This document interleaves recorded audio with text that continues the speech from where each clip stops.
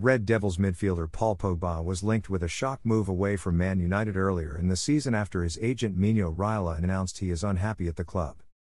Paul Pogba has contradicted his agent Mino Raiola's claims that he is unhappy at Manchester United. The Red Devils midfielder was linked with a shock move away from United earlier in the season after his agent Raiola announced Pogba is unhappy at the club. Raiola made the announcement on the eve of United crashing out of the Champions League at the hands of RB Leipzig, saying his client could leave the club as soon as January. The superagent even claimed that Juventus would be the World Cup winners' most likely destination.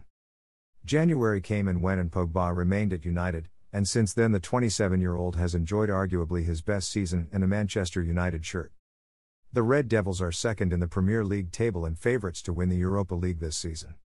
It now seems that Pogba is definitely going to remain a Manchester United player over the summer and that he will be in Ole Gunnar Solskjaer's squad come next season.